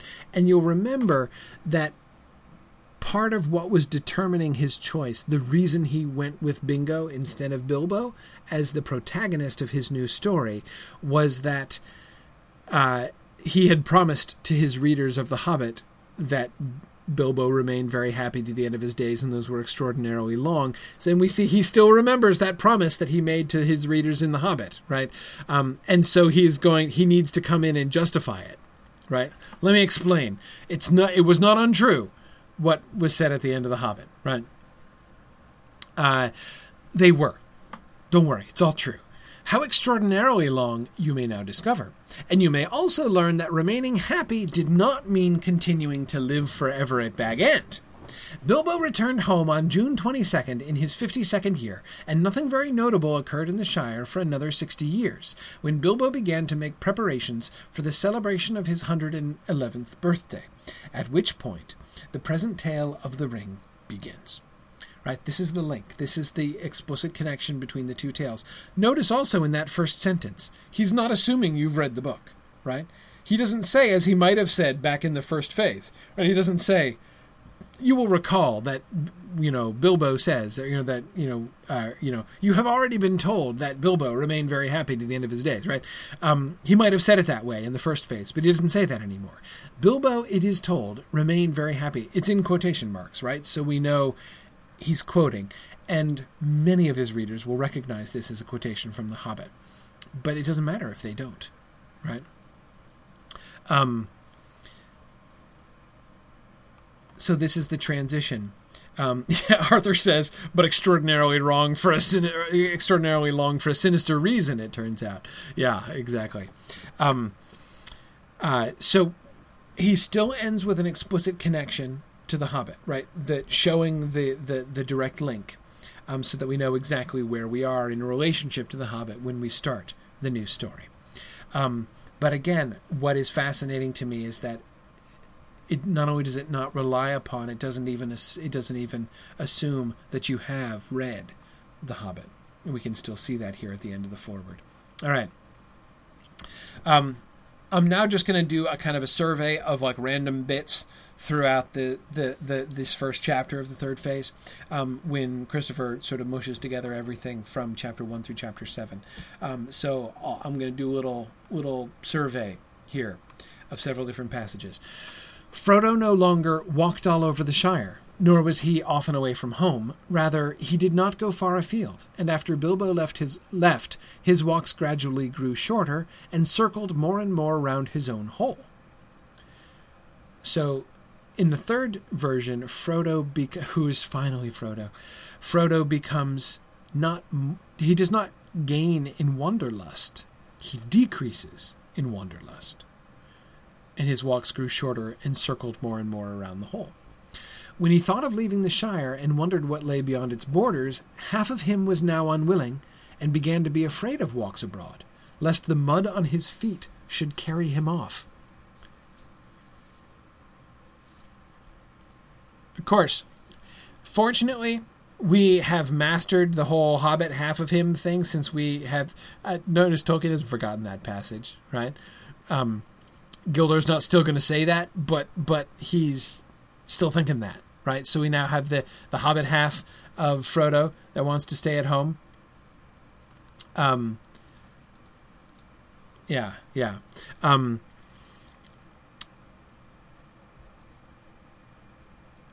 But it's interesting to me that the emphasis is on his unwillingness. The emphasis is on his... In fact, in this third version, he's making Frodo to be more like Bilbo. He seems to be, I guess, really emphasizing the parallel between Frodo and Bilbo, right? That is making him sort of stay at home, unwilling, not wanting to go abroad, right? That, again, that Hobbit half that needs to be overcome. The thin feeling, mentioned in the previous version, as if he was being stretched out over a lot of days and weeks and months, but was not fully there, is no longer referred to. And Gandalf does not do so later in the chapter. So he is not experiencing wanderlust, and he is not feeling the effects of the ring. So one thing it seems that we see in this third version, Frodo is being impacted by the ring much more slowly, right? Doesn't seem to be any appreciable effect of the ring acting on him. I mean, unless we think his unwillingness, that is, his Hobbit half, is being amplified by the ring. But I'm not sure that makes a lot of sense, or that we have a whole lot of reason to think that.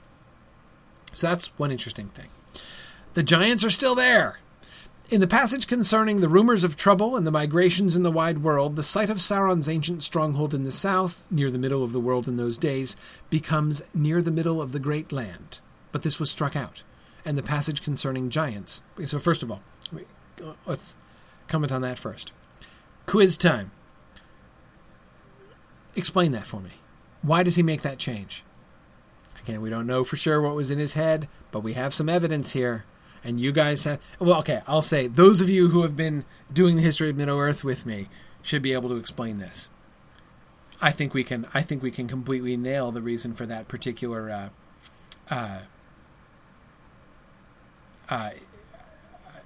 for that change. from the midst of the world in those days to the middle of the great land. Why did he make that change? He's not changed the location of Mordor. Between the first phase and the second phase, he changes the location of Mordor, right? Mordor moves south and into the center of the world rather than on the southern edge of the Hobbit map, right? Why does he make this change?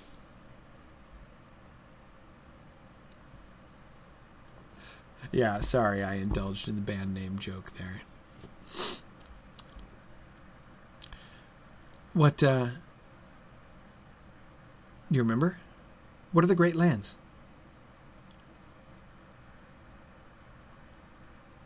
What is the Great Land and where does that name come from? Yeah, Arthur, it's Middle-earth. Exactly. The Great Lands is what Middle-earth was called in the older Silmarillion material. From the Book of Lost Tales forward, the term Middle-earth to describe it was a latecomer. Originally, they were called the Great Lands, right? In other words, this seems to me pretty clearly Tolkien fully integrating, as we saw in that forward, right? Now that the firewall is down and he's fully integrating this story with his mythology, he's using the vocabulary from the mythology and just instead of just saying the vague and fairy tale like the midst of the world in those days, right? He uses vocabulary drawn explicitly from his mythology, near the middle of the great land. Now, this is struck out, Christopher tells us. But of course that makes sense, because at this time in his mythology, he was striking out the name the Great Land. He was already changing it to Middle-earth at this time. We saw him strike out Great Lands back in the Lost Road. So of course it makes sense. It's not changing his concept about the integration, it's just changing what he's integrating it to, or making a change in the material to which he is integrating it, right? But okay, so that's one point. Next point. The passage concerning giants, that is Sam's discussion with Ted Sandyman, trolls and giants were abroad, of a new and more malevolent kind, no longer dull-witted, but full of cunning and wizardry. That's right before Sam and Ted's passage. In the talk at the inn, the passage about the Grey Havens now appears. That's Sam and Ted.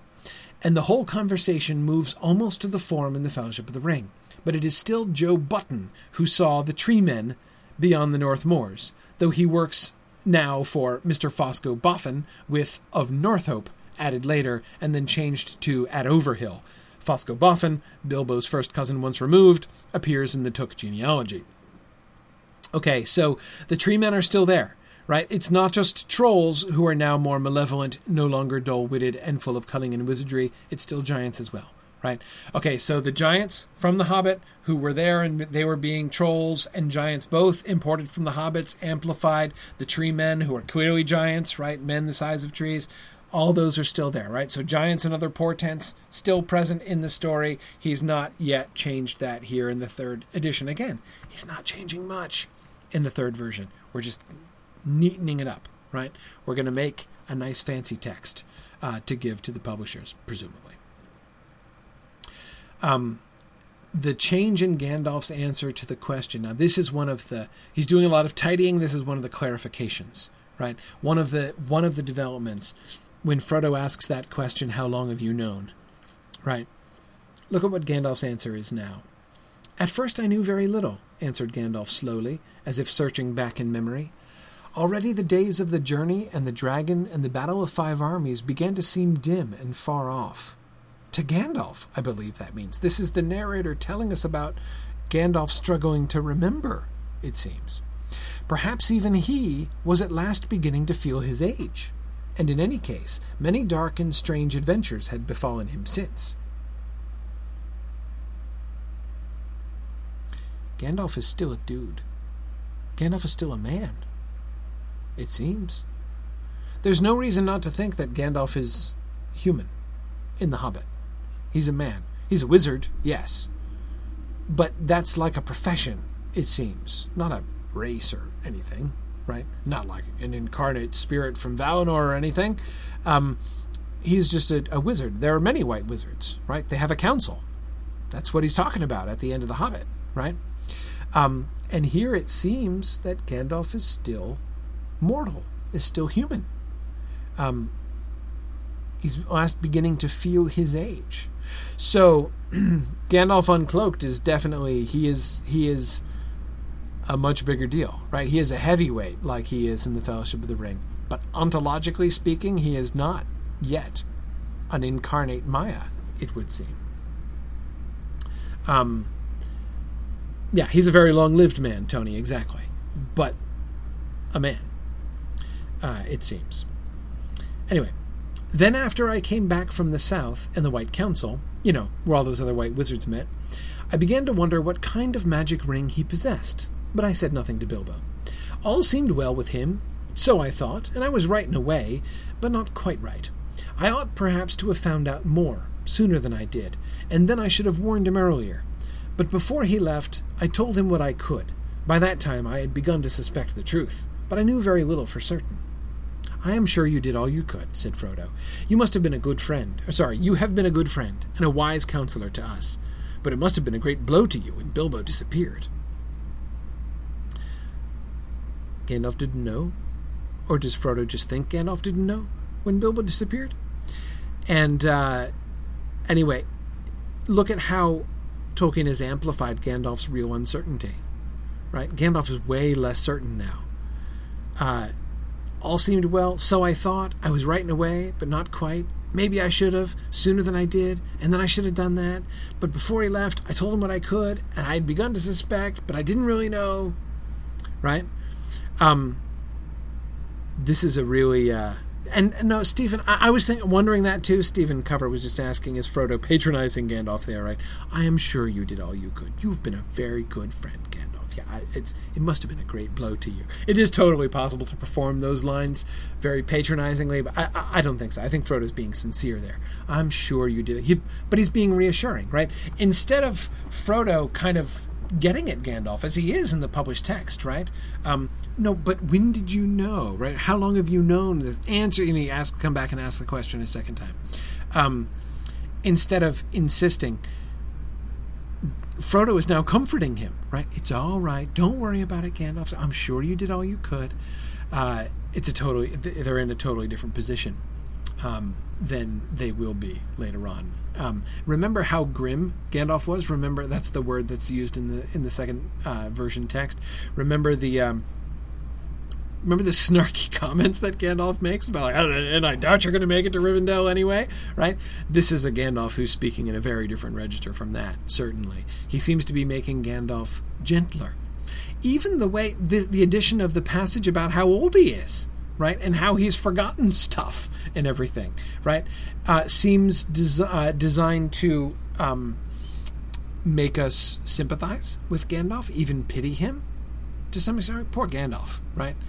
He's lived a long, hard life, and lots of strange adventures, dark and strange adventures have happened to him even since then, right? He's been, Gandalf can be forgiven for not sorting things out any more quickly, right? It almost like, right? That's the attitude we're supposed to be having, which is interesting.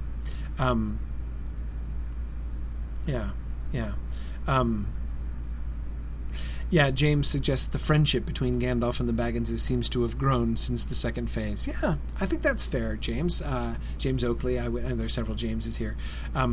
I do think that it does seem fair to say that it's one of the changes that one of the things that he's clarifying here is the relationship between Gandalf and the Bagginses, as you say.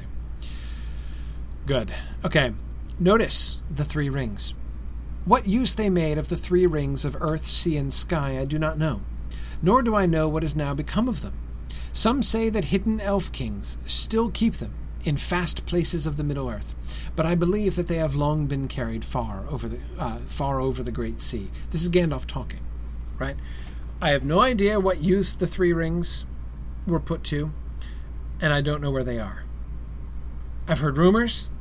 Some say that they're elf kings hidden in fast places, meaning secure places. Because that's happened before. Gondolin, Nargothrond, Doriath, right? So there's something like that. There's so probably somewhere around Middle-earth there's hidden Gondolins, right? Gondolin 2.0 somewhere. And that's where like the super powerful. So the probably around Middle Earth, there are elf kings who have forted up in these hidden places that we don't even know about. Because again, that's a thing, right? It's been a thing since the Silmarillion days. So we're still in that world, and so this is how elf kings carry on, right, is by forting up in these super secret places, which the rumor of which will barely even come out to the outside world. So goodness knows how many elf kings of old there are in hidden places that most mortals can't get to or know where they are, right? And probably the rings are there, or they've taken them across the sea. But the exactly, James Leaback, elf kings like Celeborn, exactly. He's exactly in that pattern. But anyway, yeah. So Gandalf has no idea where the rings are. Gandalf has no real connection with the elves, right? Gandalf seems to suggest if there are elf kings hidden around, maybe there are, and I don't know about it. Nothing could be more likely, right? We never know. We don't know what the three rings ever did. We don't know where they are. They might have left Middle-earth. The elves. So the elves are... There's this gap between Gandalf and the elves. So, I mean, you think about the published Fellowship of the Ring, and whenever Gandalf talks about the wise, right? Well, the elves are among the wise. So when Gandalf classifies himself as among the wise... he classifies himself as among the wise. It happens when you combine wise and elves, I suppose. You end up with Gandalf doing an us and them thing, right? With Gandalf's us clearly includes the wizards and the elves, right? And the them, the not wise, right? Everybody else, right? The men and the hobbits and everybody else. Gandalf is not in the inner circle here with the elves. The elves are other. And that's to me a fascinating construction here. Not only, of course, that obviously Gandalf does not have... If Gandalf has one of the elvish rings of power, right, he is totally snowing Frodo in this scene, right? What, rings? Nope, never heard of them. No idea. No, don't know what they ever did, actually. No, they're probably gone. No clue. But that's not... Gandalf is not going to lie that directly to Frodo. Yeah, Tony is wondering if he even considered Thranduil as one of the ring bearers. Well, possibly, Tony, because you're right. We do have an elf king in a fast place, right? It's kind of fast, right? It's kind of fast. It's a little bit loose, but it's kind of fast, right? The Elven King's Halls in Mirkwood. But at least it's a candidate, right? And who else do we have? Elrond and the Elven King. That's it. So far, that's it, right? But remember, Tony, the Silmarillion floodgates are open, right? So we have all kinds of possibilities now for how we conceive of the elves and their relationship to the rest of Middle-earth. Brianna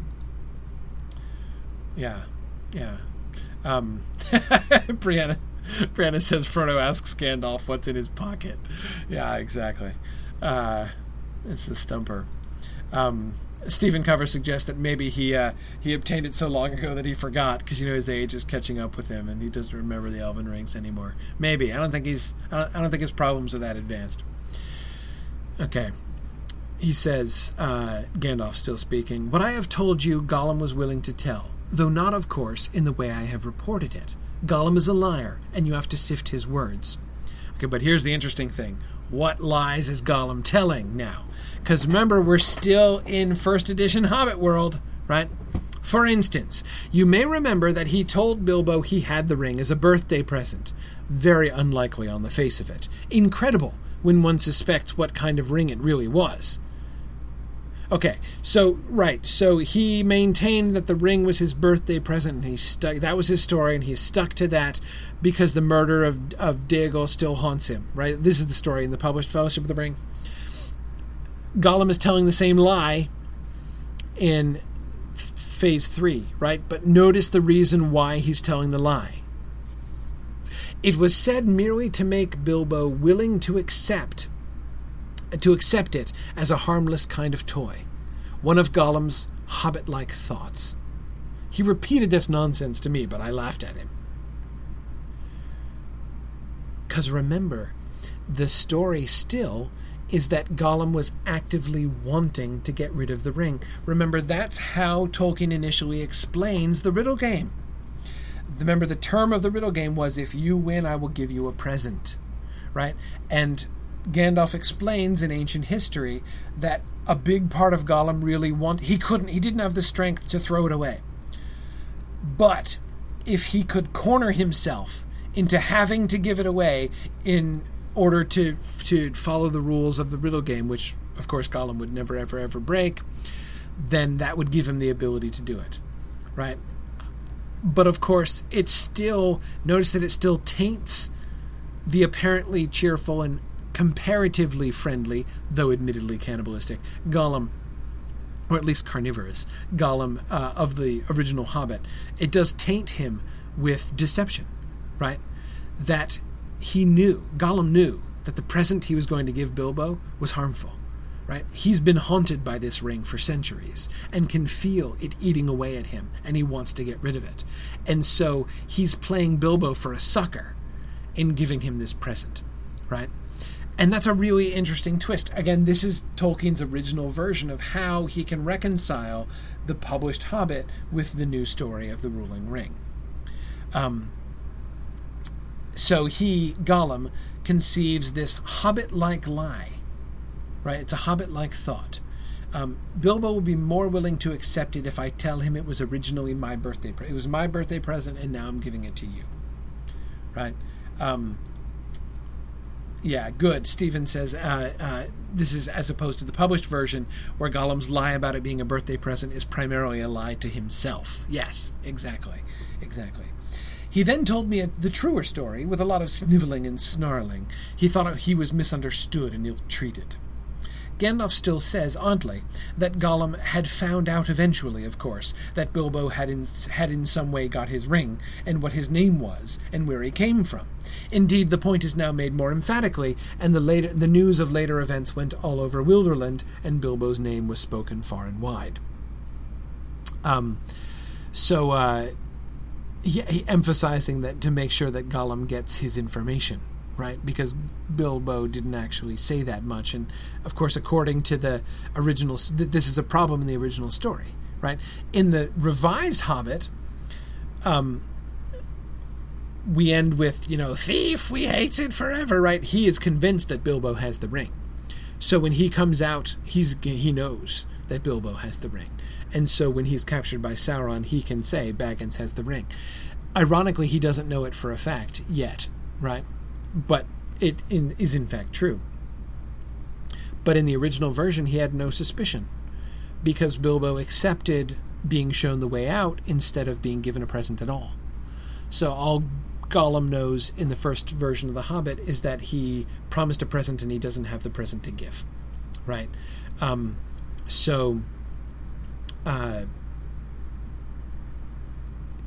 Tolkien needs to explain how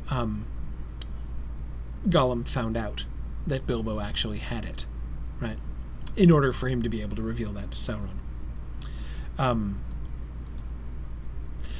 Tony Mead points out it's also a much kinder and gentler Gandalf who can get Gollum to talk by laughing at him instead of putting the fear of fire on him. Yeah, it doesn't seem to have to resort to threats of torture in this version. Look at what is revealed about Bilbo's thought process. You remember, one of the awkward moments in the second phase was the fact that Bilbo, knowing what it was, knowing about the ring and how dangerous it was, still chose to leave it to Frodo. And we were kind of joking about that, right? About Bilbo being all like, here you go, Frodo, enjoy your inheritance, right? I'm out of here. I'm leaving this dangerous thing behind and I'll leave it to you. And that, Tolkien tried to kind of moderate that, but that certainly seems to be, it's not surprising that when he goes through in the third phase, he tries to iron this out a little bit. Notice the emphasis points in this new version of that. I really do wish to destroy it, cried Frodo, but I wish more that the ring need never have come to me. Why was I chosen? Bilbo passed it on to you to save himself from destruction. Right, this was the last-ditch choice he had. And because he could find no one else. He did so reluctantly, but believing that, when you knew more, you would accept the burden for a while out of love for him. Right, so you didn't know, but he knew that you would do it if you did know, right? And he was really reluctant about it, and there was no other choice. He thought you were safe not to misuse it or to let it get into evil hands, safe from its power for a time, and safe in the quiet shire of the hobbits from the knowledge of its maker, right? So Bilbo knew there was a risk, but it was really small. It wasn't going to harm you that badly. It was not going to fall into evil hands. It was not going to lead the enemy straight to you instantaneously, right? So what Bilbo did wasn't that bad. And I promised him to help you. He relied on that. Indeed, for your sake and for his, I have taken many perilous journeys. Also, I may say that I did not discover the letters of fire or their meaning or know for certain that this was the ruling ring until he had already decided to go.